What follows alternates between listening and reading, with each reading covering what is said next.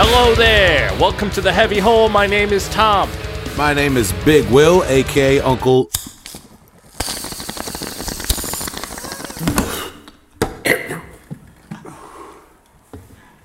What's up, J-Wall? How you doing? Check it out. Yes, because we are recording on 420, and we did that, allegedly. All right? Will smoking that legal gas station CBD. That's so good. I watched like 3 or 4 RVD and Sabu matches today, so I got my weed kicking. I don't know what you guys are talking about. I was just changing the filter on my fish tank for my frog, allegedly, just now. How you doing? Not so bad. Considering the way the country's going and everything that's happening, I am doing pretty well. So no complaints. Okay. Over here. Glad. Yeah. I'm checking in on you. I want to make sure you guys are all right over there. It's good. I'm just here doing cowboy shit. Right? Oh boy. There we go. Just cowboy things that we got going on over here. You just keep your toilet paper to yourselves. That's all I'm saying. It's a race to the sound effects right now. Mine's coming later. So what was going on over the weekend, guys? Fill me in. Nobody went anywhere, I hope. Nobody had to leave the house, I hope. No. I went food shopping this weekend. My business of choice to support in these times, I go to Machinasian Farms over on in Elwood. Northport. Yeah, there you go. Oh, okay. So nice local farms, and I went out there on Saturday, waited out in the rain and the cold. Spent about 45 minutes online. They're doing pretty good over there. They let one person in at a time. Wow. All right.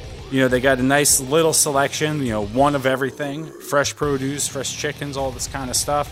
And when it was my turn and I got in there, it was like supermarket sweep, just going in, grabbing stuff, because I know people are waiting out in the rain, and I don't like that. So I'm spending as little amount of time as possible, picking up some chicken wings, picking up some leeks, some Japanese sweet potatoes, and getting myself all right for the next coming week of chefing it up.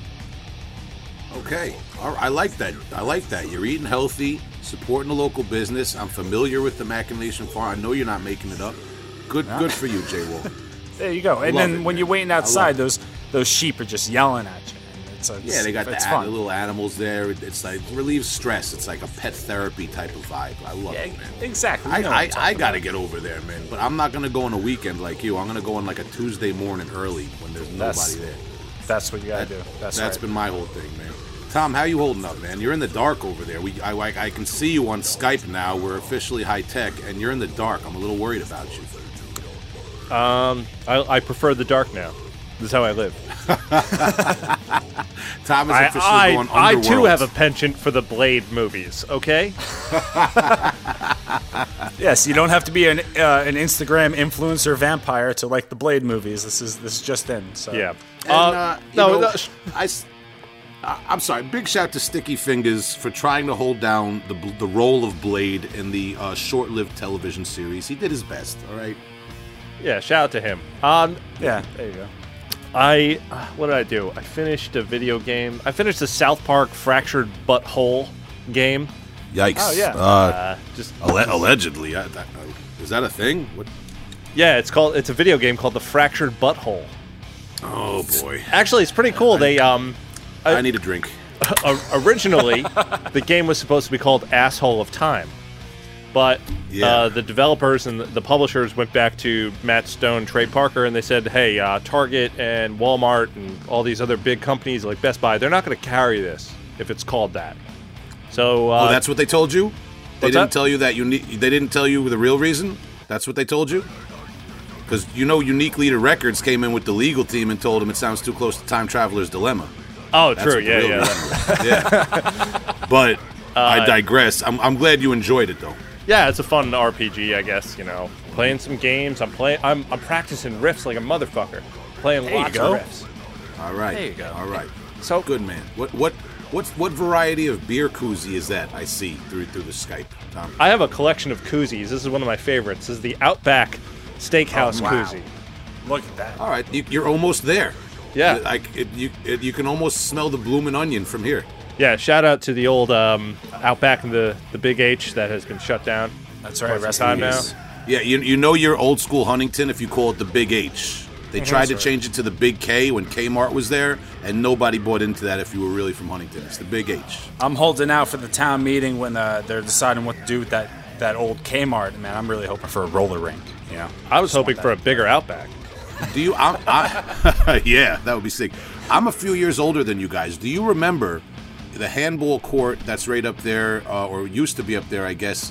There used to be a big handball court with the Dysfunctional Society mural graffitied up there with a man pouring a 40-ounce bottle over a pyramid.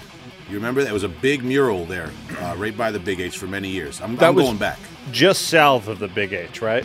Yes. Okay, yeah, I remember that. I didn't spend any time there. Now it's the community garden, I believe. Okay, in that that's area. before my time. I didn't come into Huntington until about 2001, 2002. Mm-hmm. Okay. You're Fuck me. You're better off for that, sir. Listen, we're traveling time right now. We're going back and forth through time, through the early 90s to today. We're traveling space and time in this conversation, and we're about to get somebody on the phone who can help us and join us and keep speed with this segue that we're taking through time. Tonight's special guest is none other than Michael Stevens, one of the founding members of the band Timeghoul. Also currently keeping it real with his project Grevlar, and we're going to talk all about it with him when we get him on the horn in a few minutes, okay? And it's just a matter of time. Wow. Man, so many segue words, hot words. All right, let's get him on. Let's go. I'm a hot boy, in the words of Juvenile. Thank you.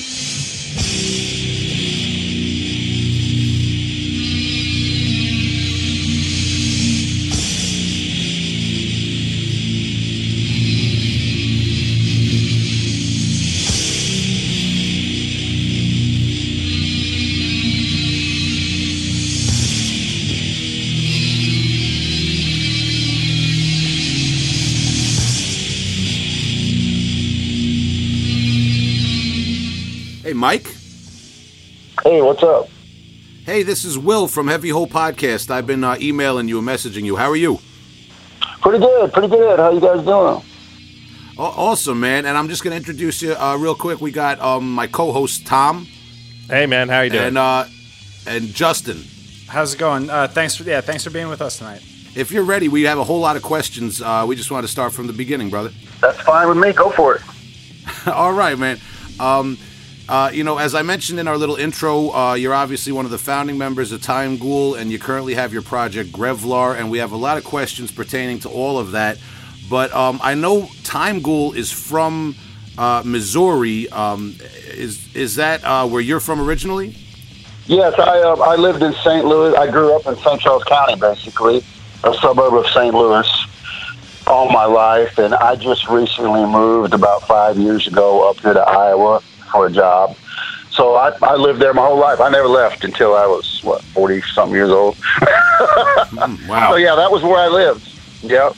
I lived there, and Jeff lived there in St. Charles County with me, and that's where we met in high school at Francis Howell High School there in St. Charles County. Are you from a particularly musical family? Were there musicians in your family? Yeah, well, you're not metal. Just to get this clear, I'm 52 years old. I'm no young chicken here. But my mom played guitar, and she played 2 songs most of the time. And I sang with her when I was a kid. It was I Saw the Light by, I believe, Hank Williams Sr. and some other song, Hey Good Looking, What You Got Cooking or something. I love both of those songs. I just recently played them songs with my kids and said it to my mom because my mom gave me her old guitar that originally she played music with me.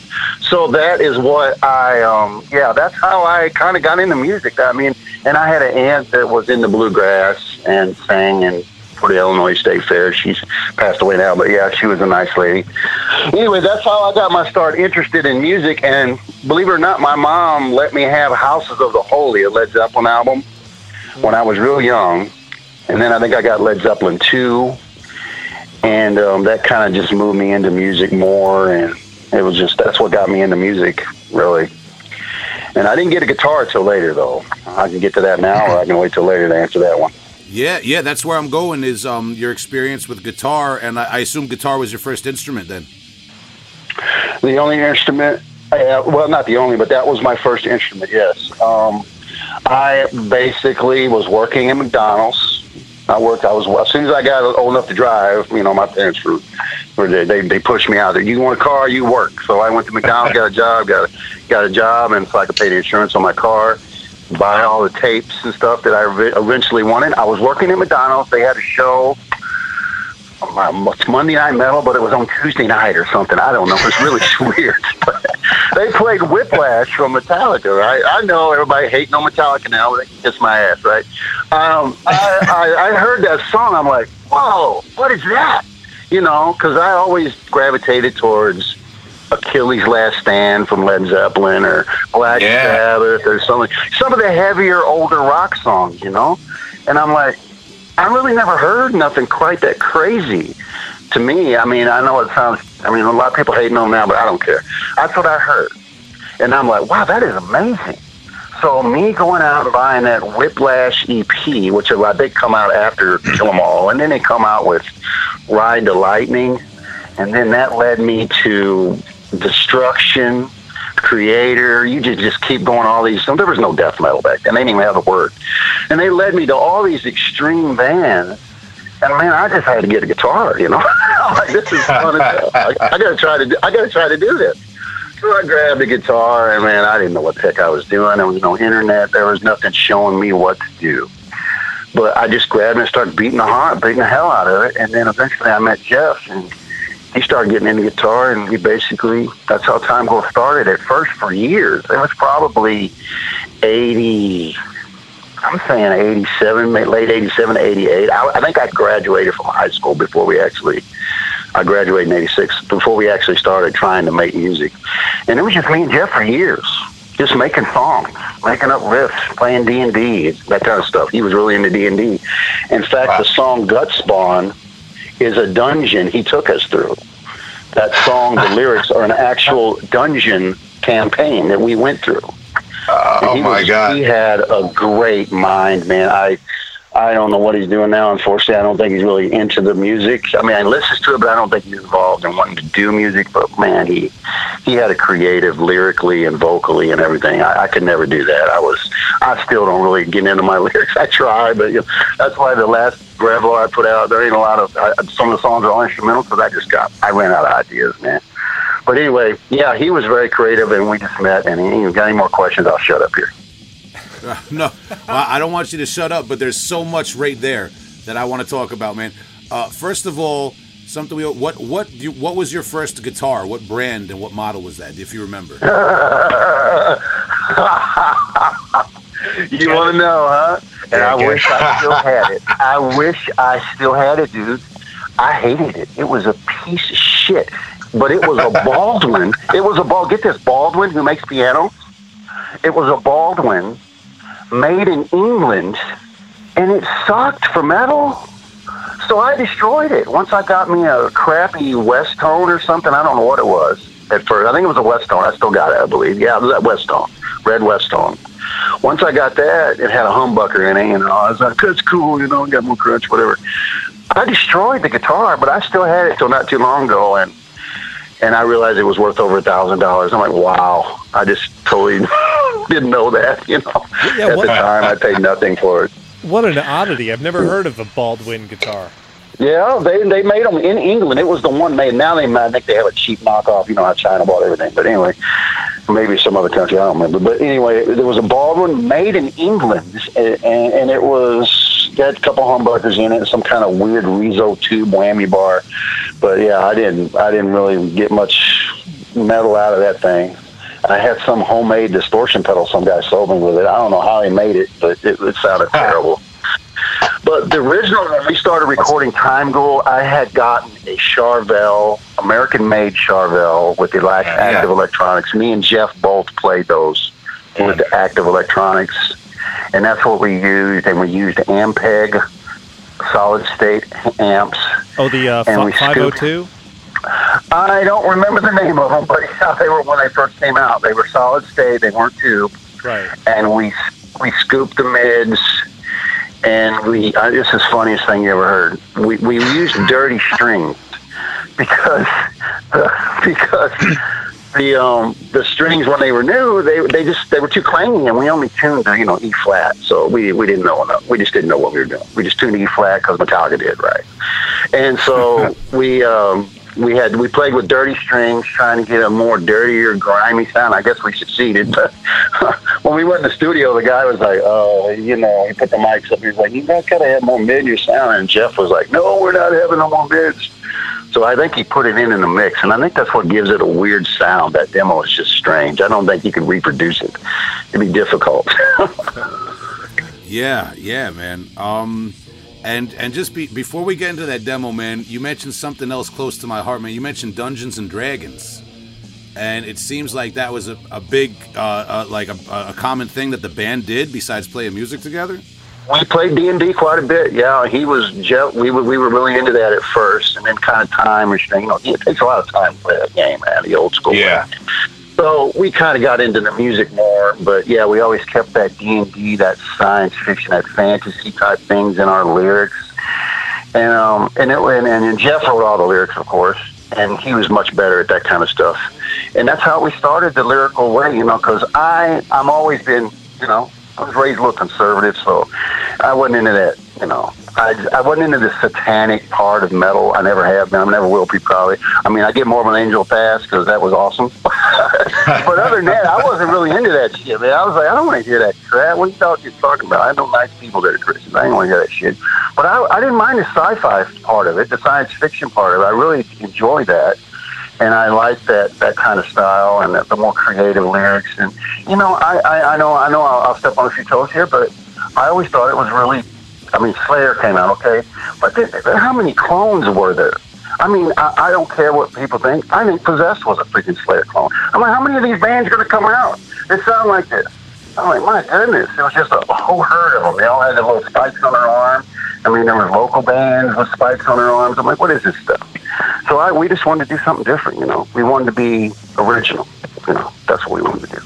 Yeah, man. Well, that was kind of my next question was going to be like the climate of the metal scene in your area. Was there even a metal scene, or was it just you guys? And did that contribute to what you did? Another thing that inspired me. Now, I have to say, we saw them live. And I wish I don't know where they're done. I need to get a hold of you and see what happened to that demo. I like their demo better than the actual CD they released. But there was a band called Vacant Grave, and they were big Possessed Slayer fans. You could tell by their sound. But they inspired me somewhat to want to do it too, because we went and saw them. Me and Jeff went and saw them, and there was a bunch of bands opening up. They were all good. I don't even remember their names, but they were playing Megadeth covers, Metallica covers, whatever. Vacant Grave comes out there. I don't believe they played one cover. They might have played a Slayer, but they played all their own music. I was really inspired by that. So I have to say that that's one of the local bands that probably had a really good following back in the early 80s to mid-80s that I remember as being a big band. That was way before Timeghoul was formed. Me and Jeff were still dreaming of, finding a drummer, basically. So, that band there was pretty big in St. Louis. There was a few others. When we started playing out, we played with a band called Psychopath a lot. We were good friends with Phil. They were kind of a weird, somewhat death metal thrash. I don't know. The guy was really into prong. So we played with them a lot. And then there was a few Gutted Pulp later on. And there was death metal starting to come around, when death metal got more popular in the 90s there. But I don't remember all the bands. But as far as the early Vacant Grave was probably the earliest ones I remember. And I believe there was a band called Morbid Death or something that was pretty early as far as they had your thrash. Yeah, and that's something I wanted to ask you too, kind of like right in that time zone. Like the late 80s into the early 90s, it's almost like this arms race for death metal with all these albums that are now like seminal classics coming out. Did you guys feel the need to like keep progressing and like almost like a competitive urge to keep at like the edge of the of the art, of the craft back then when you recorded Timeghoul? We were influenced by what we enjoyed. We didn't really know what the death metal trend was. You know what I'm saying? I don't know. We didn't care. We really liked Doom.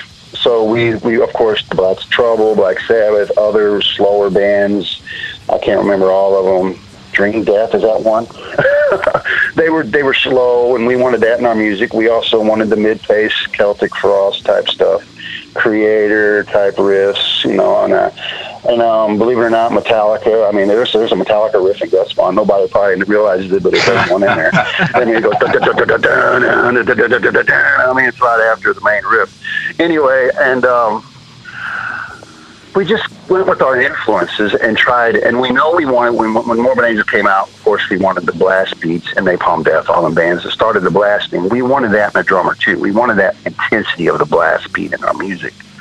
So that's basically how it all came about. But the early death metal releases, we liked everything, man. I can't name one of them. I mean, I think Altars of Madness was a turning point for me, for just the intensity of everything. And I just loved the riffing and the music there. But that was, we had created a whole album, a demo before that. So, you know what I'm saying? That was really, we created a lot of them songs before I even heard that. So I would say the earlier thrash was more influenced in Tumultuous Travelings than any death metal. And Leprosy, of course, was cool. I never even heard Scream Bloody Gore before that. So, Nasty Savage, of course, I love them. I don't know, they're just crazy. They were around way back in Florida scene, so they were pretty popular in the Florida scene, I think. Yeah, Nasty Savage. I don't know. There's so much death metal, man. I can't name them all. But yeah. Both are all that popular stuff, man. You know, we live in St. Louis. It's not like I had access to the internet where I could find all these really underground bands that may have been around back then, and all these young guys seem to think started it. I never heard of them. If they weren't on a major label or something, you know, you really didn't hear them.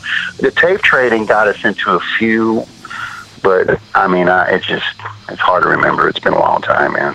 Yeah, man. I hear you. So, and you know, you talked about blast beats, and I guess eventually you guys link up with Tony Holman to form the band. Yes, I got some funny stories there if you want to hear them, man. We played. We didn't play covers, okay.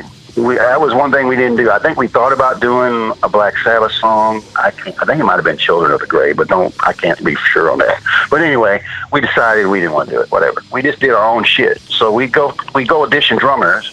I mean, and then I remember one guy like, you guys play any covers? You guys know Slayer, Metallica? I'm like, no, we just know our own songs. We can play Gut Spawn for you. And, you know, the guy would just look at us like we were nuts. You know, it didn't even last 30 minutes, and the guy was, you know, you could tell the guy wasn't into it. It was really difficult. And then we find some guy that we tried, and he just wasn't able to do it. You know, he didn't have the skills. And then we had a guy named John Coulter, which I believe on the double record, we got the song Gut Spawn that we recorded with him on there. I'm not sure.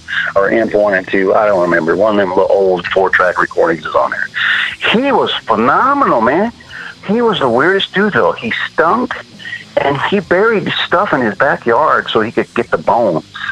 And he collected these bones. But the son of a gun never showed up to practice but once a month, maybe. It was unfortunate. But he was so fast, man. And he didn't use triggers or anything. He was amazingly fast. He was and I'm like, wow. I never heard anybody play like that. You know, without triggers and stuff. He would have been amazing. He would have been like one of the top known drummers. I mean, he would have been like, you know, he'd been like Pete Sandoval's before Pete Sandoval. I mean, he was really that good. But he never showed up, and he was more into hardcore. So he wanted to do that hardcore kind of stuff. So he didn't work out, and we found Tony. And I ain't gonna lie, Tony will agree probably. He was the greatest drummer. I don't even know if he had a drum kit. But he wanted to do it. We had an old crappy drum kit, which we used to record the Tumultuous Travelings. And he got on it, and he just worked his ass off, and we were like, you know what? He had a natural rhythm, which is good. Got to have that. So he started playing with us, and he did okay, you know. We were like, cool, this is great, you know. and he wanted to blast. He wanted to play, and we just started jamming, and that's how it started, man. And then he had a buddy named Chad that, like, he was living in his mom's basement, drinking a lot of beer, playing guitar, and we thrown him on bass. And that's how it happened, really, man. And they had to travel all the way out to Forestell, which was pretty good ways to drive to practice, and then Chad would drive Tony out there. And we practiced pretty consistently, and me and Jeff already had probably 3 or 4 songs, I believe, done before we even had a band. So, yeah. And quick question, whatever happened to that original drummer who buried things in the backyard and all that? Do you know what became of that guy? I have no idea. He might be in jail. No, I think he was pretty smart. I don't think he was like that. Actually, he's just kind of one of those. He drew a lot of weird art, and I don't know. I really don't know. I tried to look him up when we were releasing to let him know that he's going to be on this album, but I couldn't find any information on it. But all right, man. So there is a video. There's a couple of videos on YouTube available. And both guitarists are playing Chevelles. I assume that's you in the video. Do you know which one I'm talking about? The only live footage we have is me and Jeff. I only believe the other lineup, I believe, only played one show, and I don't think there's any video of it. So all the shows, most of the, it's all me and Jeff. I mean, even though I didn't play on Panaramic Twilight, the meat of the songs were already done. Jeff just wanted his 3 guitars, and so he got these 2 guys after I had left, and he got them to replace me and play his parts that he wanted for his 3 guitar harmony stuff, which is amazing. But there's many reasons why I left the band. I don't even really want to get into that, but it was a difficult decision for me. But it's just, it was back in a long time ago, and we wasn't really getting. We opened for Nuclear Assault, and there was one dude standing there, and that kind of bothered me. I'm like, man, nobody likes us. What am I wasting my time for? I was wasting. It takes a lot of time to get a band going, so I felt kind of down about it, and I'm like, I don't know. Just a lot of things happened there. So, but anyway, bottom line is, yeah, I don't even know what I was saying, but yeah, it was cool. Well, what I was getting at was that YouTube video. It seemed like you guys were having a lot of fun with it, and like your live shows were a good time. I just wanted to ask you about like some of your best memories of being in the band and playing shows and things like that. You mentioned Dungeons and Dragons, and that to me sounds awesome. Like what else do you remember about that time period? Oh, there was a lot of fun stuff. Yeah, we weren't all trying to be like brutal or anything. As you can tell by the videos. Funny things. I remember meeting Agnostic Front when we opened up for Agnostic Front in 11th Creation. I thought them guys were. Agnostic Front was hilarious. That's awesome. And they were out there. They had their fishing poles back there, and I thought that was so cool because I was a kind of a hick myself. I like fishing, hunting and stuff like that. So they had their damn fishing poles. That's what they had done. I guess they went down to the river and went fishing before the show, or going to go fishing or something. I thought that was funny. That's the tour thing. Mike, I got to stop you quickly. We talk about fishing. I talk about fishing a lot on the podcast. And you're, I believe, the 3rd guest now that we've discussed fishing with, along with John Pellini from Mortal Decay, and Kevin Huffnagel from Goreguts. You're like the 3rd fisherman we got. We're out here on Long Island, so I do a lot of saltwater fishing. But that's agnostic. The biggest thing I want to catch is a flathead catfish. That's about the biggest thing I ever caught. But yeah. The funny thing about Timeghoul, man, I'd like to get into our image because it is kind of funny, right? Me and Jeff both met in a chewing lounge at high school, which is chewing tobacco, skull, red man. So that's funny in itself. We both chewed tobacco during the Timeghoul. I quit, of course. I'm glad I did. But back then we both chewed, man. We'd be at band practice. There'd be a damn trash can in the middle with disgusting spit in it. We'd be jamming and spitting in it, skull constantly. And Jeff always wore a greasy skull cap. And if you watch one of the videos, it falls off his head while he's singing. It's pretty funny. But I got other videos. I need to get off my butt and get them on the internet. They don't sound They sound pretty good. I got other videos. I need to get them on the internet because they would be funny. Yeah, you do. Yeah, absolutely. You have an audience, man. Our first shot, now I didn't realize that was weird itself when I found out that I actually had fans after 20 years or whatever. I was like, what? People I looked it up. I'm like, time goes all over the internet. Why? Nobody liked us when we were playing, hardly, except for Chad's drunk buddies. It's a common story with a lot of bands from the 90s, man. You look on the internet one day and all of a sudden there's a bunch of people that know who you are, man. It's crazy nowadays. Speaking of that, I don't want to jump in too far, but you brought it up. What exactly happened? Did Dark Descent Records deal with you and approach you for that re-release in 2011, 2012, or how did that come about? I've seen his interview. I don't know how it actually. I think it happened with all of it, but I guess at some point, what is his name? The Cosmic Atrophy guy. What's his name? Matt. Anyway, he must have been involved with them early on in that label or knew them, Cosmic Atrophy's main songwriter. And I love that band, by the way. But anyway, that guy got a hold of me and pointing me in the direction of Dark Descent Records.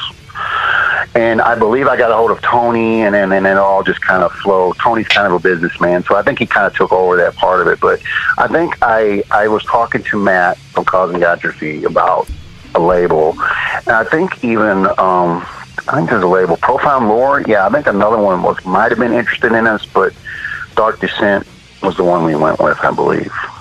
I'm kind of the get the ball rolling guy. Like you're going to be really surprised here in a moment. I got a hold of Mark Riddick, and he's doing some shirts for us. And I'm not going to say what song it's based on, but it is amazing, man. The artwork is it looks like Jeff he's Jeff's going to love it if he sees it. I mean, it looks like something from Jeff's mind. It is amazing. So he's gonna. I gave him that because I want him to make a little. He ain't making a lot of money, but I want him to make a little money, man. That guy's nice. He did our artwork for that album. It was amazing. Anyway, Mark Riddick. Yeah, classic death metal artist, Mark Riddick, of course. And I mean, when that guy from Cosmic Atrophy approached you and the Dark Descent thing, did you just go on the internet and you saw all of a sudden that there was an interest in that and did you have to track down the other guys from the band and so on? Well, kind of. I mean, we kind of knew each other. I mean, I always had contact with Chad. He's always been around. I played in some goofy bands. I don't even want to tell you what they were. Giggle Fit was one. It was like a thrash, stupid band. So I seen Chad at shows for that, but. And other little bands I was in through the years are really just pointless. But anyway, so I kind of knew him. We didn't really hang out much. I guess Jeff's kind of a hermit. That's the only way I can explain it. I mean, I don't know. He just doesn't. I didn't keep contact with him for some reason. But nothing against him. I like him. It's just we just kind of lost contact. Maybe went different ways. But yeah, we all got together, got back together, got a hold of each other, and kind of we all knew where each other kind of lived. So yeah. Yeah, and it seems like from what you say, Jeff is not interested in reforming the band or working on new material or doing any sort of live performance. Would that be correct? That is the last time when we first came out, I believe we tried possibly to get the band back together. I was willing to give it a shot, just to play some festivals or something. I mean, I'm a family man, I got to work. But, and he didn't want to do it. And I believe pretty recently they mentioned it again. Because I just recently, I mean, I can't play everything perfectly. It's been almost 30 years. But I relearned all the songs. I mean, just for fun. Just for myself, and I recorded them with a drum machine. They don't sound good. I mean, and they're never going to be the same. You got to have a real drummer. But just for my own entertainment, I did it. Just joking around, but I cannot do Jeff's vocals, dude. That's no way. I'm not really a vocalist. I'm just my Grevlar project. I like it. It's fun for me. Some people like it. If you don't like it, I totally understand. I'm just an old man having fun. I don't really care. It's kind of almost the same attitude I had in Timeghoul. I don't really care. I'm just making music. It's fun for me.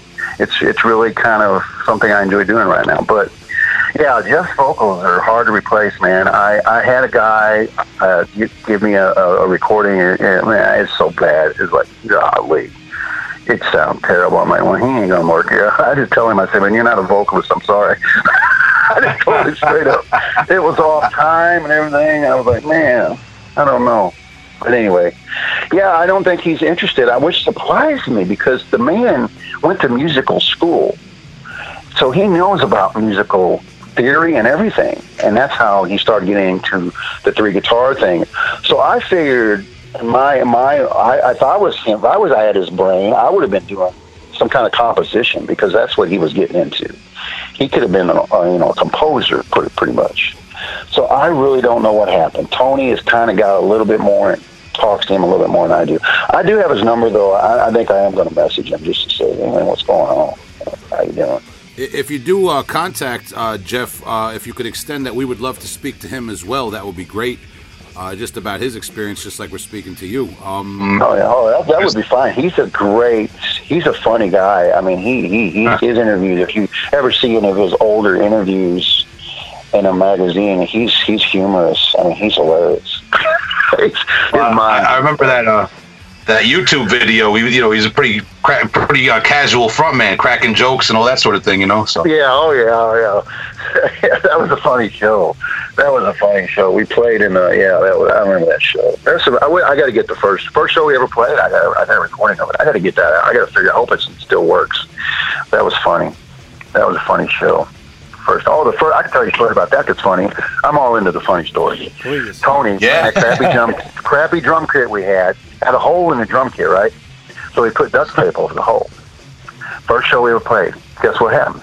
His beater, the pedal beater, got stuck. It wore through the duct tape and got stuck to the drum. So he only had one bass pedal for a minute. Then I guess it finally resolved itself. But that was kind of a funny story. And I don't know. There was a major mosh pit, and the guy filming it got knocked on his butt. And I remember one show we played, and there was people buying our demos, and they were bleeding. You guys okay? They literally had blood running down their face. I guess some rough people had gotten down there in the pit, but not that I'm trying to get into this really, but they're Tony being a African American, whatever. There was a few people that I remember one show. I believe they might have been, they weren't really into that. They might have been racist. I don't know, because that might have been the actual show that happened at. That was unfortunate. There's some pretty rough dudes in that pit there. Yeah, so you think that there was some of that? Yeah, I think there might have been some of that there, because they were laying in the floor when we first started playing. They were just laying down on the floor, laying in where the pit is. They were just laying there. I'm like, who are these guys? And then once the show got going, everybody else came down there and got a little more people started pitting. I guess they heard us, thought we were cool. But anyway, I don't know that for sure, but it was a pretty rough pit. I don't like to see those rough pits. Yeah, big. No. There's fun pits, and then there's the stupid pits. Yeah, definitely. With you on that. Was I mean, that was pretty early on for extreme metal. Was there ever any other situation where you feel like there was some sort of racial prejudice against the band or against your drummer? I never saw much of it, I didn't know. Nobody ever said anything to me. Nobody ever said anything to me about it or anything like that. So, maybe that was just the one instance. Maybe I'm just reading something and just when there wasn't, but I don't know. Not really. No, he was pretty accepted. Tony was cool. Tony was a real good guy. I mean, he could probably tell you more stories. He was kind of an outcast, Wasn't a lot of people of African Americans listening to death metal, and I'm probably in his high school. I'm pretty sure I remember him saying, he was kind of a bit of an outcast there. Well, the offer would always extend to him if he would ever want to talk to us as well, and get his side of things. Oh, I'm sure he would. Yeah, I'm sure he would. He's pretty active. He likes to talk. He has a lot of stories. That's interesting, man. He's more. I know. He's more serious. Sometimes you might be able to get some funny stuff out of him, but he's kind of serious sometimes. Like, oh man, relax. Takes all types, man. It takes and drummers can be intense too. I notice a lot of the time. Yeah. Oh, Tony did the art for the Tumultuous, that little Timeghoul looking thing. He did that. That was his art. So that was cool. He was the artist part of the band, so that was good. We kind of got, that was a good deal, because Jeff could draw, but he wasn't quite as good as Tony, I don't think. So Tony's art, he was kind of did the logo, I believe, too. Timeghoul logo, which is, I like it. I mean, it's not as death metal as some of them, but it worked for us. And yeah, so he was kind of the arty part of it. When you left the band, and throughout the years, did you keep in touch with underground metal and keep abreast of what was new in the death metal scene? Somewhat, but I kind of drifted away for a moment. But when I came back, I didn't really, I listened to, I had the Morbid Angel, Archer's Madness. I had that CD. I had some of the older ones I really liked, Realm of Chaos, Voltor, and all the thrash, of course, I still kept on to that. But no, I really didn't follow, I never heard of Demolich, like everybody's liking Demolich now. And, I never even heard of them when I was listening to music. So I really didn't know anything about them. They're great, but I didn't know anything about them. So, no, I kind of lost touch for a while. And then when the interest in Timeghoul came back, I got interested.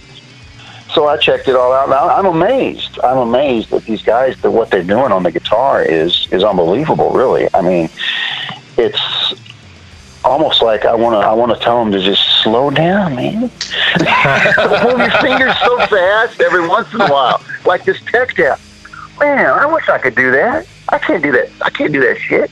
But man, slow down, man. Get some doom in there. Get just some atmosphere.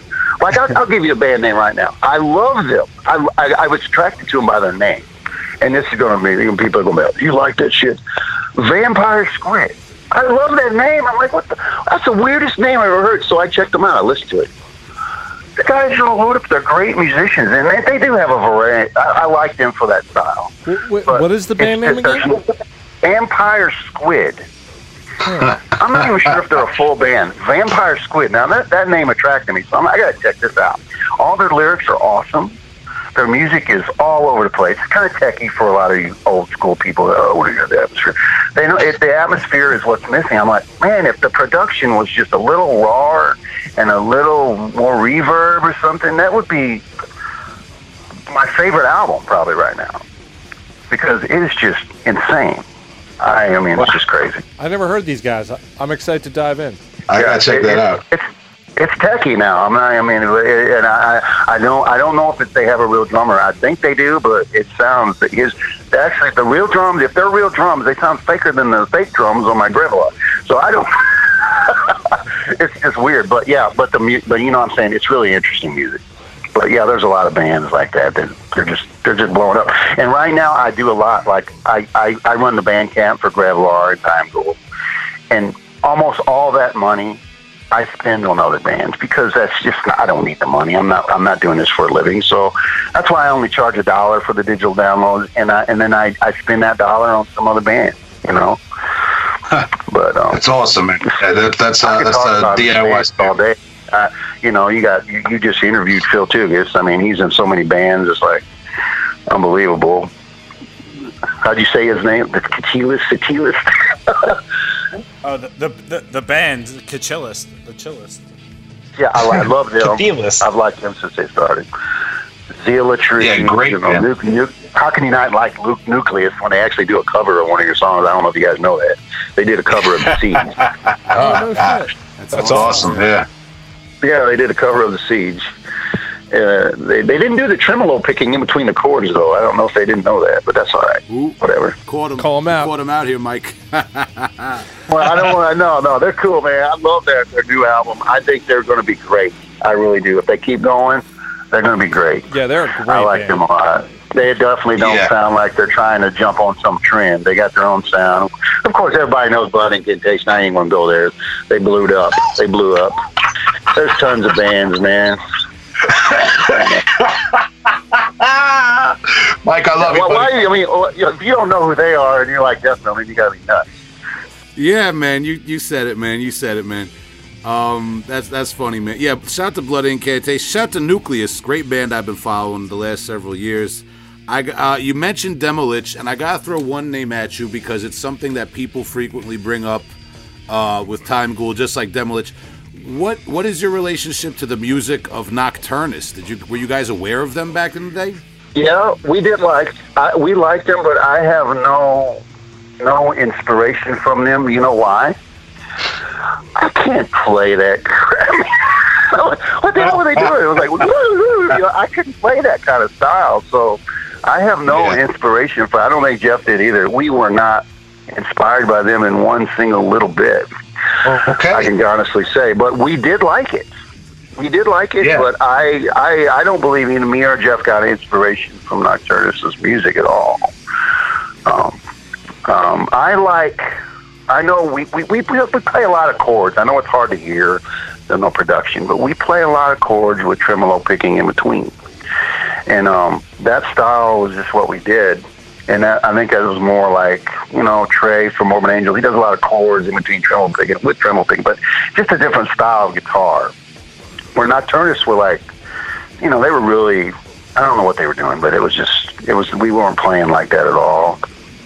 But I think Macon Delta had an influence on us, but we didn't really get into them till later. So maybe when we started writing for the Panaramic Twilight, and maybe a little bit songs before that. If you know who Macon Delta is, the music of Eric Zan is really strange. Kind of a thrash. I'm not familiar. Could you say that band name again? What is it? Macon Delta, earlier albums, the music of Eric Zan is one of them. I can't remember the other one, but Macon Delta, you'll find it right away. They are an early thrash, I guess, progressive band. I believe they're still around at some point, but their music was interesting. They would do covers of Mussorgsky. Oh, how can I forget about classical music? Jeff loved classical music. Mussorgsky, he turned me on to Mussorgsky. I always liked Mussorgsky. And the guy just passed away, Penderecki or somebody. I posted it on the Timeghoul page, but Jeff really liked that guy. So we'd had classical influence too. Not the Yngwie Malmsteen kind of classical, but I don't know how to explain it. The structure of the song. Jeff would play a riff. Yeah, Nocturnus had the Yngwie Malmsteen. It seems that you guys took a different type of classical. That's what we didn't have. Here's what we had. I can explain it. The best way I can explain it to you. Jeff would write a riff. I would learn his riff. And then I think at some point when we were first making music, I'm like, why am I playing your riff? We got two guitars here. So I would come up with something different to go behind his riff. Kind of like classical music, because, you'd have the horns and then you have the violins. They're not doing the same thing. Sometimes the violin would do something. And a lot of, be real, Metallica did it. They had a lot of rhythm guitar and some weird lead. Even if it was Cliff Burton doing some weird thing, he wasn't following the guitar all the time. So that kind of stuff kind of inspired us to create. I think that's what gave us a different sound too, is that we would sit around improvising and I would come up with something behind Jeff's riff. So that's kind of how we got our sound, I think. And while you're talking, you've already said it once or twice, but just for the record, you obviously do not play on the Panaramic Twilight recording, but you did. You were there for the writing of that. You took part in that. Yes, if you listen to the double disc, you got Project 1 and 2. I play on all that. The only thing I don't play on is the Panaramic Twilight. Project 1 and 2 was me and Jeff. We went into a studio at the Webster College, I believe it was. It was free. They let you go in there and record for free so they could train the guys on how to mix and stuff.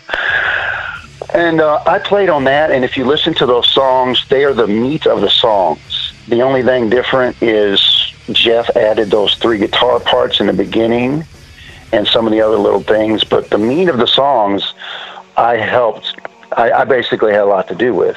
The same like I just talked to. Jeff come off the riff, I came up with I use a lot of octave chords and weird little things. That was one idea. And you have to slide up and down kind of thing in one of the songs. And I had a lot to do with the sound, of all the Timeghoul. But Jeff, lyrics, that was him. Vocals, that was him. Clean vocals, that was all him. He wanted me to sing all the time. That was funny. I tried. I'm like, I can't do this crap. trying to harmonize him while I'm playing 100 mile an hour. I couldn't do it. Well, yeah, I mean, that's tough, man. And I mean, that kind of brings me to, I just ask that because I want to make sure you get credit where credit is due. In this age where more and more people are listening to Timeghoul and revering that, you know. I don't really care too much, but yeah, I noticed there's some people that my name's not even mentioned on some of the little Timeghoul was these members. It doesn't bother me. When I left the band, I told Jeff, "You keep it going, man. It's all good." I was trying to do something different. It didn't quite work out for me, but it's okay.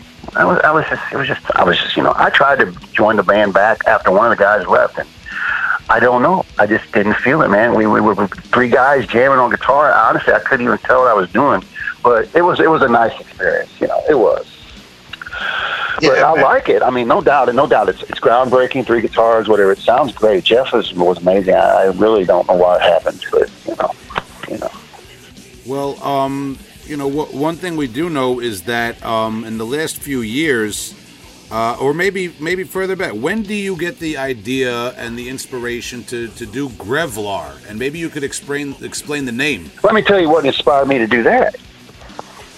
Cosmic Atrophy. The main guy in Cosmic Atrophy, Talk was contacting me for a minute. Yeah, and Phil he or inspired me, kind of. Yeah.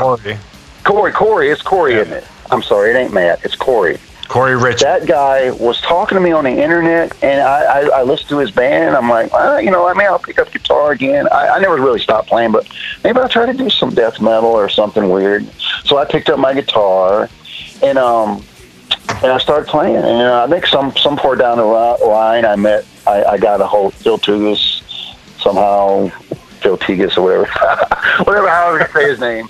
He contacted all these bands that liked my band, basically inspired me. Well, I pick up my guitar and see what I can do, just for fun, have an end-of-life crisis, as you would call it. But in the new, I don't have a studio or anything, so it's just me and my guitar and an amp sim. You know what I'm saying? It's not like a professional thing. I don't have a studio or anything like that, but it's just fun to be able to create, and there's a few people that like it. That's great. If you don't, that's fine. It's just me creating music. It's fun for me. Well, yeah, I was inspired by bands that like my bands. That's basically what got me into doing it. Full circle. It's pretty amazing how it kind of like goes around and comes around, the inspiration and the sound in a way. It's cool. And just for the listeners, we always recommend to our listeners the music as we go along. On Bandcamp, you have available from Grevlar 2018's Levitating Phosphorescent Orbs album, and just recently in 2020 you put out Disposal of Unhuman Kind, and I noticed there's also a brand new single up there as well. Yeah, well, the single, I just started writing a song, and believe it or not, this is funny, and I'm really on a roll here. Now, lyrically, I'm having a hard time, but musically, I could put out an album every year. I mean, I just got through finishing a song, 38 minutes long, longest song I've ever wrote in my life. Damn. Wow. And it's done. I just got to get an inspiration for lyrics. So talking about Grevlar, you say you record it yourself. It's kind of like just a purely for fun, inspiration type of thing. You mentioned you wrote like a 38-minute song. Where do you have any plans for the project, for taking it to maybe like a full lineup to perform live with or anything of that nature? I wouldn't be against that, but around here, I live near Des Moines, Iowa. The metal scene is really not too good, just like I said, and plus I'm 52, and I look 52. I'm not the kind of guy, I don't dye my freaking hair, and I don't run around, trying to look metal. I'm an old man. So that's just what I look like. I look like a 50-year-old dude. So it's hard to find somebody to jam with me, and be real about it, just to be realistic. But I had a guitar player. He could play it. I could probably fart and play a riff, and he could play it right behind me. But it's hard to find a drummer. So I'm still working on it, but yeah, I would be willing to play a festival. I would be willing to play. I was thinking about it would be fun to play a Timeghoul medley song, like a little bit of Gut Spawn, a little bit of Finny Coda, that kind of thing. Mix it all into one 10-minute song or something, 15-minute song. It'd be fun to do, but I don't know if that's going to happen. You know what I mean? Yeah, man. Well, you never know what the future holds, man.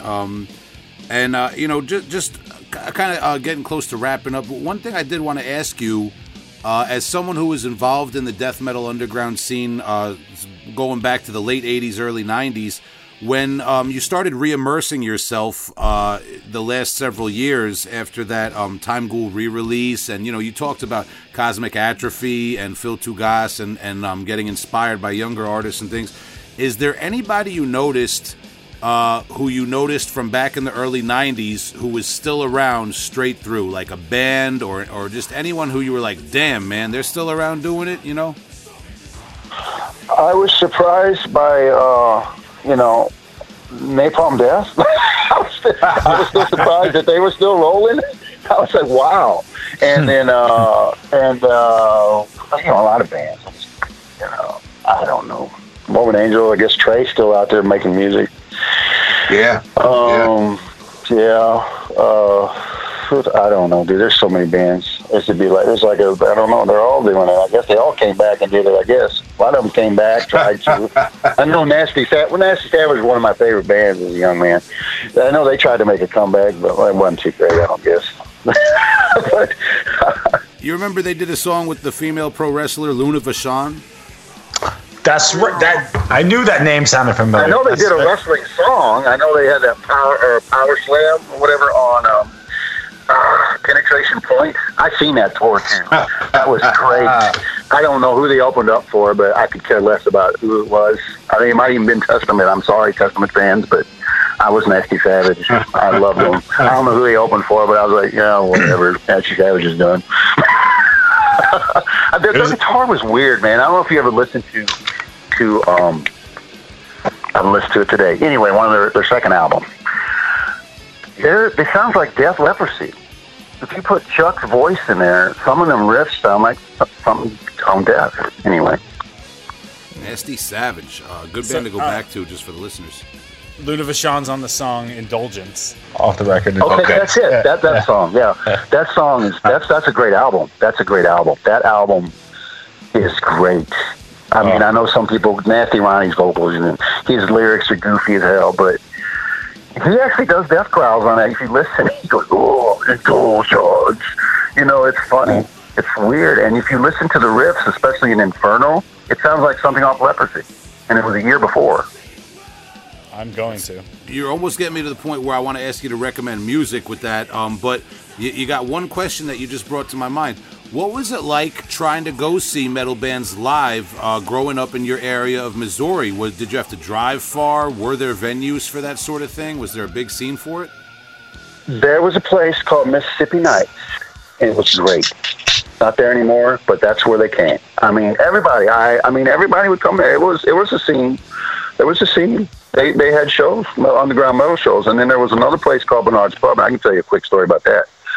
I saw Destruction on, I believe it was Eternal Devastation, and this place was stinky, hot, sweaty, disgusting. There was sweat slipping off of them. One of the best shows I've ever seen, man. I mean, it was intense. I don't know how to explain it to you. I don't know how to explain it, but it was intense. And another band I saw there that's a really strange band, people probably never heard of them. Holy Terror. They opened up for DRI. Holy Terror, wow. Terror there. They were amazing too, man. I know it was thrash, but they were amazing. They were like, wow. I'm just ashamed they didn't blow up because they were really freaking crazy intense for thrash. But as far as death metal, Mississippi Nights, they had Napalm Death come through there with Godflesh, and I think Morbid Angel came through there, and then the Club 367 where we played, that was later. They had all the festivals, Cannibal Corpse, Modification, all them bands, Obituary came through there, Entomb, Death, yeah, so. Wow. And in the 80s, it was Mississippi Nights, basically, in that Bernard's Pub. All right, man. Wow, that's so it sounds like you got the tour experience that most people got in the major markets then.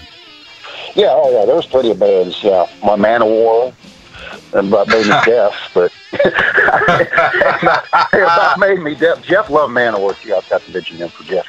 He loved Man-O-War. He was a big Man-O-War fan. I mean, I kind of warmed up to him a little bit, but Yeah, it's not for everybody. Not everybody's cup of tea. You know, he just liked that image, that fantasy, that he loved Conan. Oh yeah, he loved Conan. Yeah, Conan. So how could you not? If you love Conan, you're gonna like Manowar. If you love wearing pelts, just wear that fur. No, we didn't wear pelts. I was a scrawny 165-pound dude. Jeff was burly and looked like an ape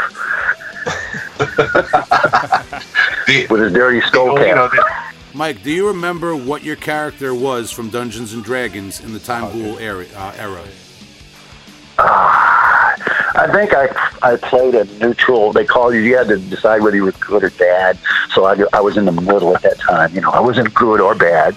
So I was a neutral thief, illusionist, or something. I don't remember, man. It's been a long time. That's awesome, man. I got killed most of the time. They killed me all the time. They're coming after you because you had to pick a side.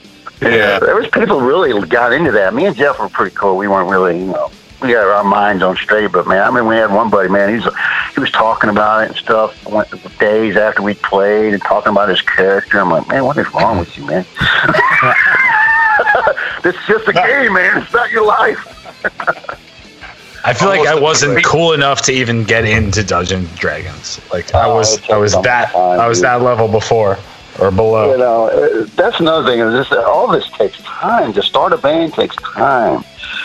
It just takes so much time for a person to do, which it's fun, but to get everybody together, to get a band going nowadays, kids, we've got to get together and jam. And you got, it's just difficult. Another thing I see a lot of people doing, playing covers all the time. Sometimes I piss people off. I'll say something and say, why don't you play your own stuff?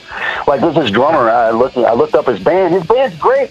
They're better than the covers he's doing. I'm like, why are you promoting these other bands by doing covers of their music? So I finally looked up what band is he in. It's called Death Spawn. They're from Poland. They got a little bit of that behemoth sound, but man, it's amazing. Yeah, constantly. Great drummer. He's got one song in a band called Death Spawn. It's a great song. I love the beginning of that song. It's really got a really doomy, heavy sound. And I don't know. I could promote tons of bands. Of course, Cryptic Shift. They're just amazing. You know about Cryptic Shift? They just came out with an album, right? Yeah, they got a new one coming out. Yeah. He'd be a good guy to interview. He'd be a good guy to interview. Xander or whatever. He's a funny guy. He's pretty cool. He loves Timeghoul. I don't know why. He's way better than anything we could do. He could play way better than any of us could. So I don't know.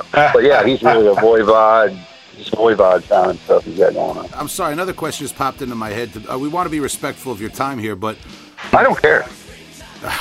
Awesome. So we're gonna keep chatting. You know how long it's been since I talked about metal? It's probably been 20, 30 years since I talked about metal.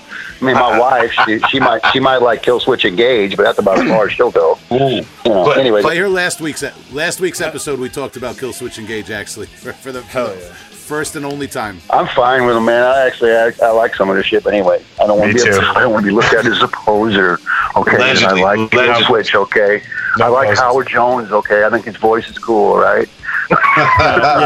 Anyway, go ahead, man. We do very little fronting here, so as much as we like brutal grindcore and gore grind and death metal shit, we still talk about our guilty pleasures and all that. We're all just people here, right? That's good. I like that. That's what I figured. I listened to some of your interviews, and I was like, yeah, they're cool. Awesome. We appreciate it, man. And something that we've talked about in previous interviews and on the show a lot, and something you kind of like set me up for a little bit. Mike, I think you might be one of the few guests that's been able to steal my segue. You talk about Dungeons and Dragons, you talk about heavy metal in the 80s, and you also brought up that you're from a fairly conservative background there in Missouri. That's the satanic panic, quote unquote, era of heavy metal and Dungeons and Dragons in the 80s. Was there ever like any sort of pushback from your family or the local culture or high school or anything like that? Nah, not really. I mean, the funny thing about it is I never really. I'm a Christian. I've always been a Christian. I was a Christian in Timeghoul. I mean, I may not have been a holy roller going to church every Sunday, but I had that belief. So nobody really bothered me. Sometimes people make fun of me or, whatever, because I went to church every once in a while, but it didn't bother me none. I mean, what do you expect? it's just life, man. That's just life. It's just, you know, and, you know, I had my moments where I was like, I don't know if I believe this crap, whatever. I don't want to get into it too deep, but, you know, it's just weird the way the metal community attacks it. That it makes you, it almost turns, I think it almost is probably going to turn people to Christianity, because why are you attacking this one religion over and over? And it's so poseristic. It's to me, it's very poseristic. If that's all your band is about, then you're just as much of a poser as Motley Crue when they wore their makeup. I mean, that's the way I feel about it. That's the way I feel. Hate me for it, I don't care. I don't think a lot of heavy metal fans or death metal fans or whatever concentrate one way too much or the other. I mean, obviously we've talked to some people. We've talked to some Christian death metal folks like. Well, there's Dwayne from Vision of God Records, who we just recently interviewed, and he spoke of being in the band Malicious Hate many years ago, and now he runs a Christian label. And we also spoke to. Yeah, I know that label because there's a band on there that just came out. They only got 3 songs. I can't remember the name of them. But it's probably the only thing on there. I mean, I listened to some of the music. I didn't really like a lot of it, but there's this one death metal band. They're incredible. I was like, wow, where did this come from? I can't remember the name of it, though. I'm sorry. But anyway. The point I was trying to illustrate is that, people believe what they believe in, and the music only goes so far. Like, people who are into Christianity will go to places like Vision of God Records to find stuff that falls suit with both of their interests. And people like Glenn Benton aren't really making any Satanists. Not really. I mean, that's great, man. I mean, I love Deicide. Yeah, no, he's strange. He's not exactly recruiting anyone. Here's a funny story, though. I want to tell you. We had this buddy named Tim. I won't say his last name in case he doesn't. I don't even know where he's at. But his name was Tim, right? He was in the metal, he was in the heavy metal, Venom and all that. And he said, "Why don't you call me Evil?" And me and Jeff looked at each other. And I think Jeff came up with it. He said, "No, we're going to call you Pusshead." And we called him Pusshead the rest of his life. We would call his mom's house his Pusshead there. It was funny. But he wanted to be called Evil, or some weird shit. I'm like, no. You're going to be called Pusshead. Not a lot of people get to pick their own nicknames in life. No. It's one of those things. Mike, by any chance... Outside of death metal or not, that's a rule. Yeah, I like the fact that sci-fi is coming back in lyrics. I find them more interesting than running the church or whatever shit. I think it's great. I can, even if I don't like the band, I can read the goddamn lyrics and I'll be entertained by some story they're making up. I love that creativity there. And I like some of the horror, but I just love the science fiction, fantasy type stuff. Anyway. You're preaching to the choir on that. That's always been one of my big angles in my bands and things like that. But I looked back at my notes because we just recently interviewed Dwayne from Vision of God Records. By any chance, was the band that you liked the Brazilian band Proclamus with their Dark Thoughts EP? No, I could look. I could get if I can get on Bandcamp without hanging up my phone, but I don't know. I don't want to hang up on you guys. But no. I just because that was a particularly brutal band that had a short EP that he recently released. Yeah, but if you want to check out a really brutal Christian death metal band, check out Proclamus on Vision of God Records. That was my favorite. Since you're into Christian metal, I mean, I Believer's first 3 albums, Tourniquet's first 3 albums. I mean, Jesus, man, them guys they weren't nothing like other thrash bands. I mean, they had their own sound. Tourniquet and Believer, very progressive, very early. They inspired me on guitar. So I mean, I just thought of that because that was like 90s. So would it be fair to say that Believer might have inspired Timeghoul more than Nocturnus? Oh, hell yeah, for me. The Sanity of you heard it here first. I mean, but besides Destruction's Infernal Overkill, which is totally the opposite of Believer, of course. But anyway, besides that album, me listening to that on the way to high school every day, that album was in my cassette player just as much in 1990. I mean, I love that. Now, do we sound like Believer? Hell no. Do we sound like Destruction? Hell no. But somewhere down the line.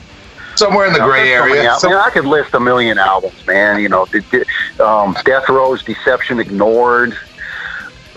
Atrocity's first 2 albums. I mean, it just keeps going, man. You know what I mean? Those weird albums had more of an influence on me personally than anything else. You know, the bands a lot of people mention, like Venom, Possessed, that wasn't really my thing. I thought they sounded like Motorhead or something. You know, I'm like, I just didn't get into it. I was more into the thrash, you know. And Jeff had to calm me down. And the reason Jeff had to calm me down, because I would play, you know, crazy, fast riffs that had no emotion, you know, just wanting to move my fingers 100 miles an hour. So we worked together good in that aspect. He would kind of calm me down and say, man, that's too thrashy. I'm like, yeah, you're probably right, you know. Mike, it's funny you mention Atrocity, because normally I wouldn't do this to like name drop or whatever. I don't want to sound like that, but Paul Riedel of Blood Incantation, I was just conversing with him. You know, we message back and forth every once in a while, and I mentioned that I'm going to be interviewing you. And he told me that he thought there was some sort of connection between Atrocity's second album and maybe a kind of inspirational point for Timeghoul. Is that correct? Yeah, I mean, somewhat. You know, we liked it. Whether it inspired us or not, like I said, we wrote that music before that. When did that came out? I mean, that album was out after we probably wrote a lot of our music. I just think I liked it because it was kind of what we were trying to do. With a better production, of course. But it was somewhat like what we were trying to get at. It's a shame that band is not even good now, I guess. I don't even know. I don't really like them much. Did you hear their album that they put out last year? Was it the Occultists or something? Or something? The name, you know, I know they went back to their heavier sound. I know they went back to their heavier sound. I'm not trying to down them. I didn't mean to down them. I just prefer their first 2 albums. You know, because it's weirder. It's weirder, especially Hallucination. Yeah. That's weird stuff. Yeah, it's good stuff, man. But on that note, I did forewarn you that we would ask you to recommend one classic older release and one newer release by any artists that you like when we start wrapping up the interview. And you already talked about a few albums. Do you want to just pinpoint another 2 to talk about? Oh, I'll try to mention the one that I already mentioned. I won't mention Cryptic Shift. I like Cryptic Shift, but I'm going to go ahead and go with the new. I really do like Monotheist, and I especially like that song, The Great Chain at the Neck of the World, or whatever that is. It has a Doom section in it, and I just told them, I said, you need more Doom in the next one. And they said they got a few Doom sections. I was kind of disappointed. I wanted more Doom sections. But anyway, that Doom section in that song is just crazy. It's slow, and then it does this black beat for a minute, and it goes back to this Doom. If you haven't heard that song, The Great Chain at the Neck of something, it's the second song on the Scourge from Monotheist. Monotheist, the Scourge, the second song. The first 2 songs, really, they should just be one song. That is one of my favorite death metal songs of all time. I love that song. Wow. So I have to give him a prop. And I know that Mikey the Prophet or whatever, I know he likes Timeghoul. And I can kind of tell sometimes. I know he likes Extol too. I can hear that like crazy. But yeah, I know he likes this at once. But that song in particular reminds me of something Timeghoul would have progressed to. That song is just amazing to me. I love the lyrics too. They're just weird. I don't know what the guy's talking about, but he's really interesting. And old releases, man, that's so hard. I already mentioned Nasty Savage, so I'm not going to mention him again. But I don't know. Creator and Pleasure to Kill. I mean, everybody's heard that, though. Wait a minute. Let me go back. I'm going to go ahead and push Nasty Savage Indulgence album. I bet a lot of people haven't heard that because the name is goofy. A lot of these new guys probably, Nasty Savage. Oh, you a Nasty Savage. You a Nasty Savage. You know, the name itself sounds like a poser band or something, or some glam band, but, Nasty Savage Indulgence. It was the 80s. Come on. Yeah. Nasty Savage Indulgence album. Everybody needs to hear that. Hear the riffs and how they are kind of similar to Leprosy. And they were a Florida band, and they were pretty popular. So I bet Chuck got a little inspiration from it. And the leads, too. The leads aren't your normal Kirk Hammett type leads. I love Metallica, okay. They got me into music, but they're different. They're more almost like Chuck's leads. So you just check that out. And now that's it. Hell yeah, Nasty Savage, man. Yeah, solid, man. And Mike, we thank you for your recommendations and for this talk, dude. I mean, I don't know about you guys, Tom and Justin. I feel like we could talk for another 2 or 3 hours here, man. Unfortunately, we got to wrap it up. Dude, we keep going for sure. You got to make it out once all this virus shit blows over, man. You got to make it out to the East Coast so we can go fishing and finish this talk, man, the proper way. Yeah. That would be fun, but you know the funny thing about it, the last funny thing I'll tell you, I didn't get married till I'm 40. I still got little kids. Oh, amazing. That's great. I got a 7-year-old daughter and a 10-year-old boy. Yeah, good for you, man. That's great, man. Congratulations, awesome, man. Yeah. God bless you. That's great. Well, Mike, I know. I think I can speak for the whole Heavy Hole podcast team here. We really enjoyed this conversation. You kept it real, as we say out here in New York, and spoke your mind, man. And we appreciate that. And thank you so much for your time, man. Any parting words for our listeners, or anything you want to plug? I know you got the new Grevlar material on Bandcamp and all that sort of thing. So any last words or plugs for the listeners? Listen to sci-fi death metal. That's it. Support the bands, even if you just buy. I buy a digital download if you can't afford it. And some of these bands, you need to lower the price of your digital downloads just a little bit so people can buy them. You don't have to charge $10, $12 for a digital download. I'm talking to you, Cryptic Shift. They're guilty. Yeah, word. I still bought it, but I bought it. Lower it a little bit. But then again, they need to make money. You know what am I saying? They do need of course, to make money. no. It's a case to case basis, but I believe in that sentiment you just said 100%. Yeah. Sign of the times, man. That's all I'm going to promote. Support the bands; they need it. Awesome, man. Mike, you're a real one, man, and we really appreciate talking to you, man. We're going to be in touch in the future, and we'll also be in touch behind the scenes about everything else, man. Thank you so much for giving us your time, Mike. Appreciate you, brother. No problem. Thank you very much. Take it easy. Thanks, man. Later, brother.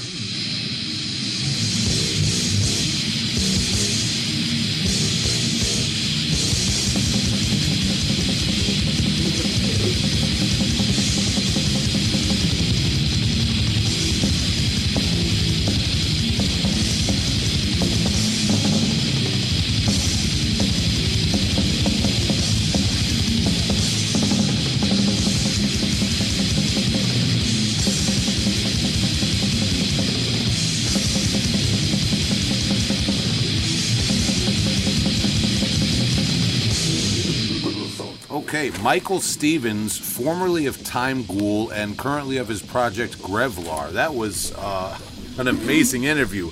I really enjoyed talking to Mike. Yeah, what a guy. Just down to earth.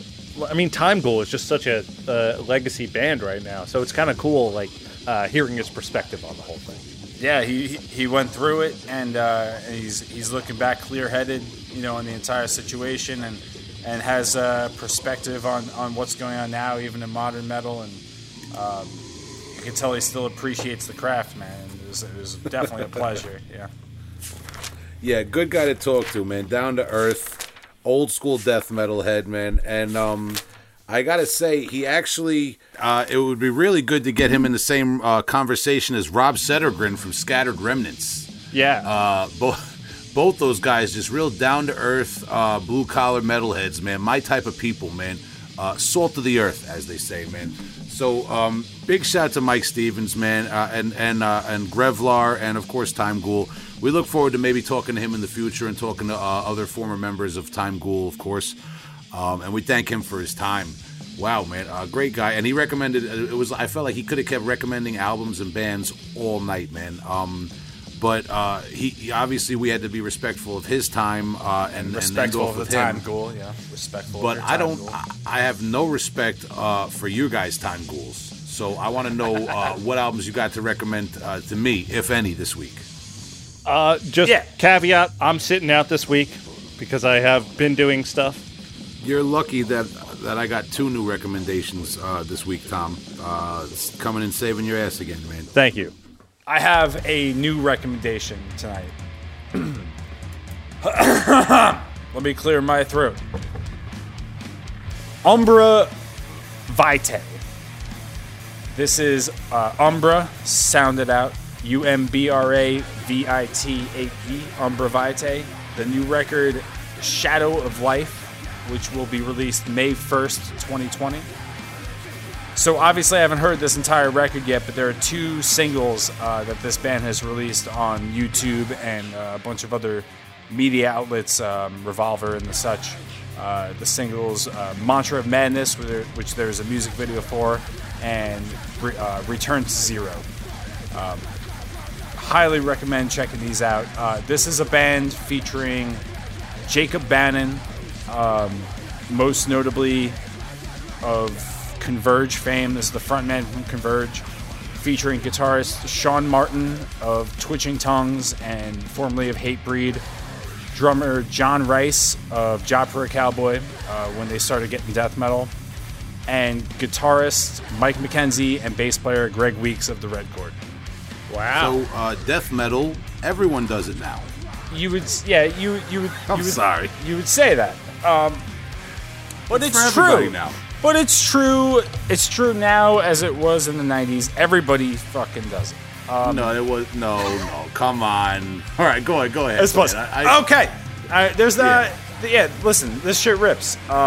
It's loose, grindy death metal with melodic, dissonant flourishes. Okay. Fucking tight as fuck. Is there HM2 pedal? Yeah, Will. No, there's I'm sorry. Is there an HM2 pedal? I'm sorry. There's no HM2 pedal. Okay. Progressive. Pretty much what's going on with this sort of supergroup right here is, in my opinion, from listening to these 2 tracks that have come out, this is the band that you have been waiting for if you've been missing the Red Chord. This is like the next progression of Fed Through the Teeth Machine. With the vocalist of Converge. And this is the hardest I've ever heard the vocalist of Converge going. There's no like whiny cracks, there's no clean hints or anything like that. Like, this man is pushing, he's fucking intense, ferocious, if you will, like all this kind of shit. It fits very, very well. And Will, you might want to cover your ears on this one, but listen, I'll recommend this. Well, you don't have to cover your ears, just listen. Listen to it. This band is recommended for people that don't hate Converge and miss the Red Chord. And I fall right in that little window. I don't hate Converge. I really don't. I don't hate Converge.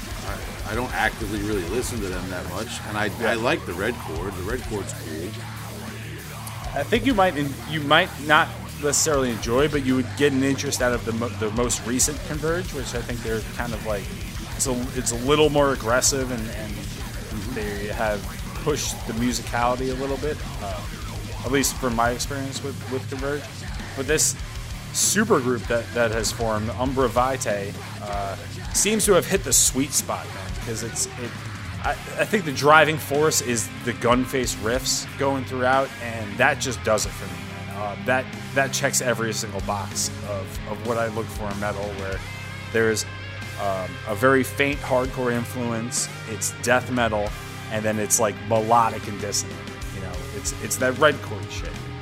But it's got these different flavors from these different ingredients kind of molded up. John Rice from Job for Cowboy, when they started getting death metal, is a little bit more of your straightforward drummer, and he kind of really keeps that going,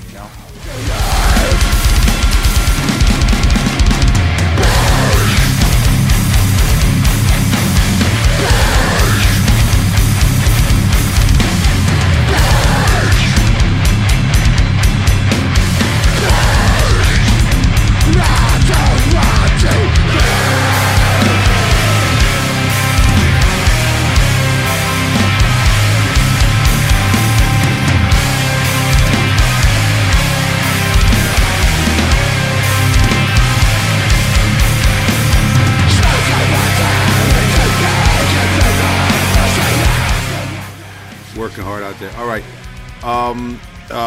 My new band I wanted to recommend is I believe I don't even know how to pronounce any of this. It's they're a band from Wellington, New Zealand. And I guess they have a little bit of the local flair, I would imagine, in the way they word things. I don't know. There's some really unusual stuff going on with this group, and I had to bring it to your attention. Palimpsest, Palimpsest.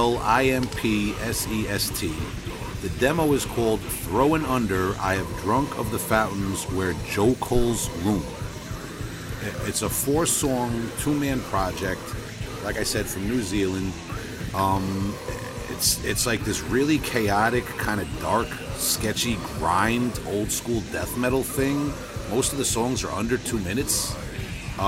With the song titles are these long kind of like poetry, prose, weird things, and they're longer than the songs like to say.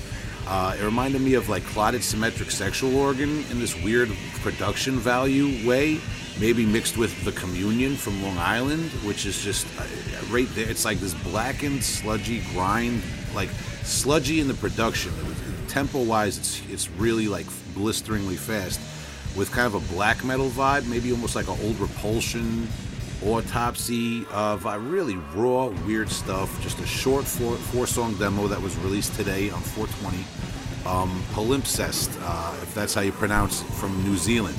Bizarre bands, some use of samples and kind of weird atmosphere, weird noisy band, and hard, like a kind of like a weird darkened avant-garde grind thing going on. Hard to describe. Will, how do you spell that? But Palimpsest from New Zealand, and they have a Bandcamp where this is available. Cool. Yeah, really interesting stuff, and it's a quick listen. So I would say check it out for something new. You know what I mean?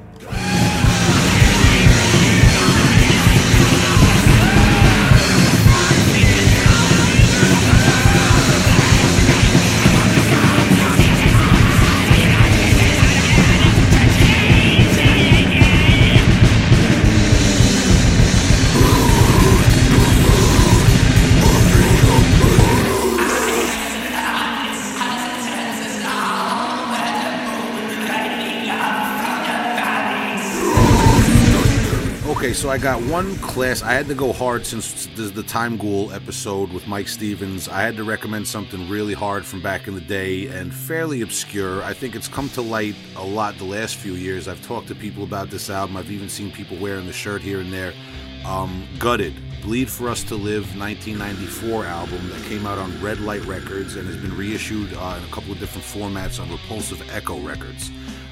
Gutted from Toledo, Ohio. The Bleed For Us To Live has one of the most amazing album covers in death metal history, in my personal opinion.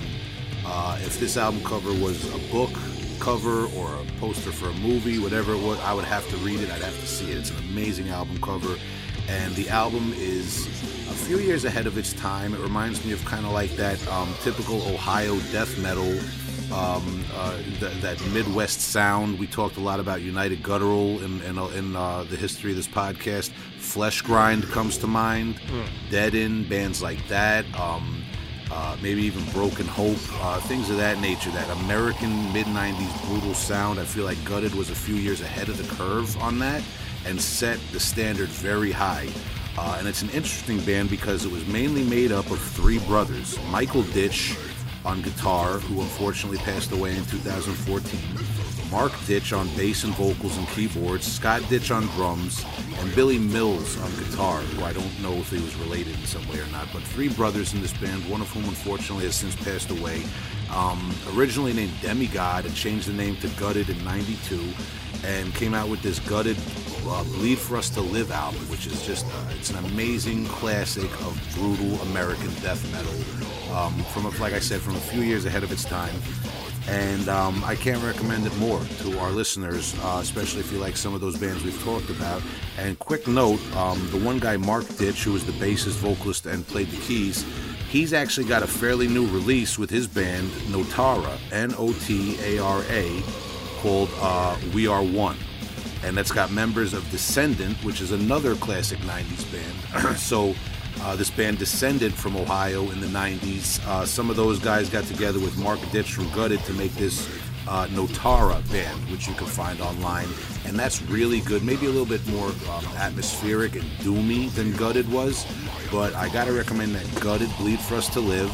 And if you're curious what one of the guys is doing now, definitely check out that Notara We Are One release, which I think is from only 2018, fairly new. And the whole lineup is made up of kind of classic 90s death metal musicians. So that's my kind of like old/new recommendation for tonight. So I guess we'll play a little bit of Gutted. Yeah, I definitely second this one. I listened to this album earlier this week. Kind of small world stuff. Check it out.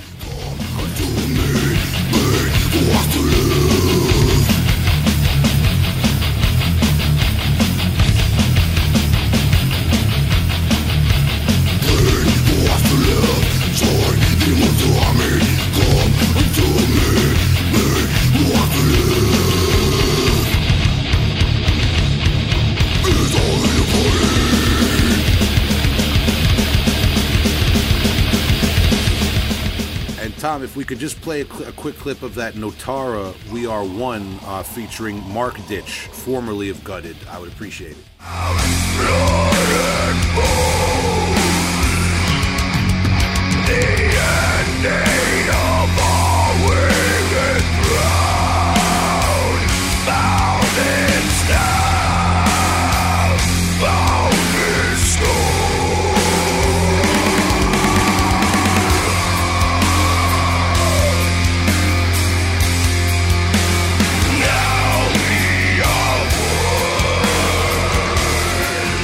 Notara, kind of under the radar band with some classic 90s musicians in it.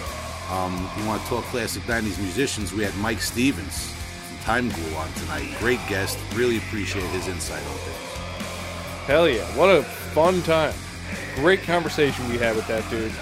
I'd like to get his perspective on just about anything going on, man. We might have to. We've been talking behind the scenes on Heavy Hole about getting some past guests back to maybe discuss things that have gone on in the scene and since the interviews, man. So we're going to be going trying to do that for the listeners in the future too. And Mike is definitely on the list there, man. Great guy to talk to. Hell yeah. So thanks for listening to the Heavy Hole. We had a good time here tonight. Hope you enjoyed it. So check out our Patreon, patreon.com/Heavyhole Podcast, and then also the website that Justin has so kindly put together for us, heavyholepodcast.com. And you can still buy those sticker packs. I understand they're flying off the shelves and supplies are limited, right, Justin? That's right. Promo code is allegedly get yourself 10% off, but I'm going to cancel that promo code as soon as this episode is released. So this episode will be released on a Friday. The Saturday, it's done. No more allegedly promo code. It's going to change. You'll find it out next week. So for one entire week, you have to pay full price, you fucking jabronis. Yeah, you guys that have been hoarding the sticker packs in this quarantine have fucked it up for everybody, all right? Now we got to do away with it. Yeah, how much real estate do you have? What, are you just sticking all over the fucking place? You're putting me out of all of my stickers? I don't think so. I'm changing it up. Toilet paper. I'm seeing the G right now. Changing the game. Yeah. So those sticker packs, this episode, as of today, is the last chance for that promo code, which is allegedly. That's right. And then I'm done with you. I'm done with you. Yeah, there's nothing alleged about the fact that the promo is over, and you're going to pay full price from now on, cheapskate. You're lucky you made it to the end of the podcast, because if I talked to you in the beginning of the podcast, I'd say, don't fucking listen to this. I don't want to know your ears on this. I don't want to know your ears on this. Put your ears away. All right, listen to something else. Tom, bring us out. This is getting crazy. All right, thanks for listening, everyone. Goodbye. 1, 0.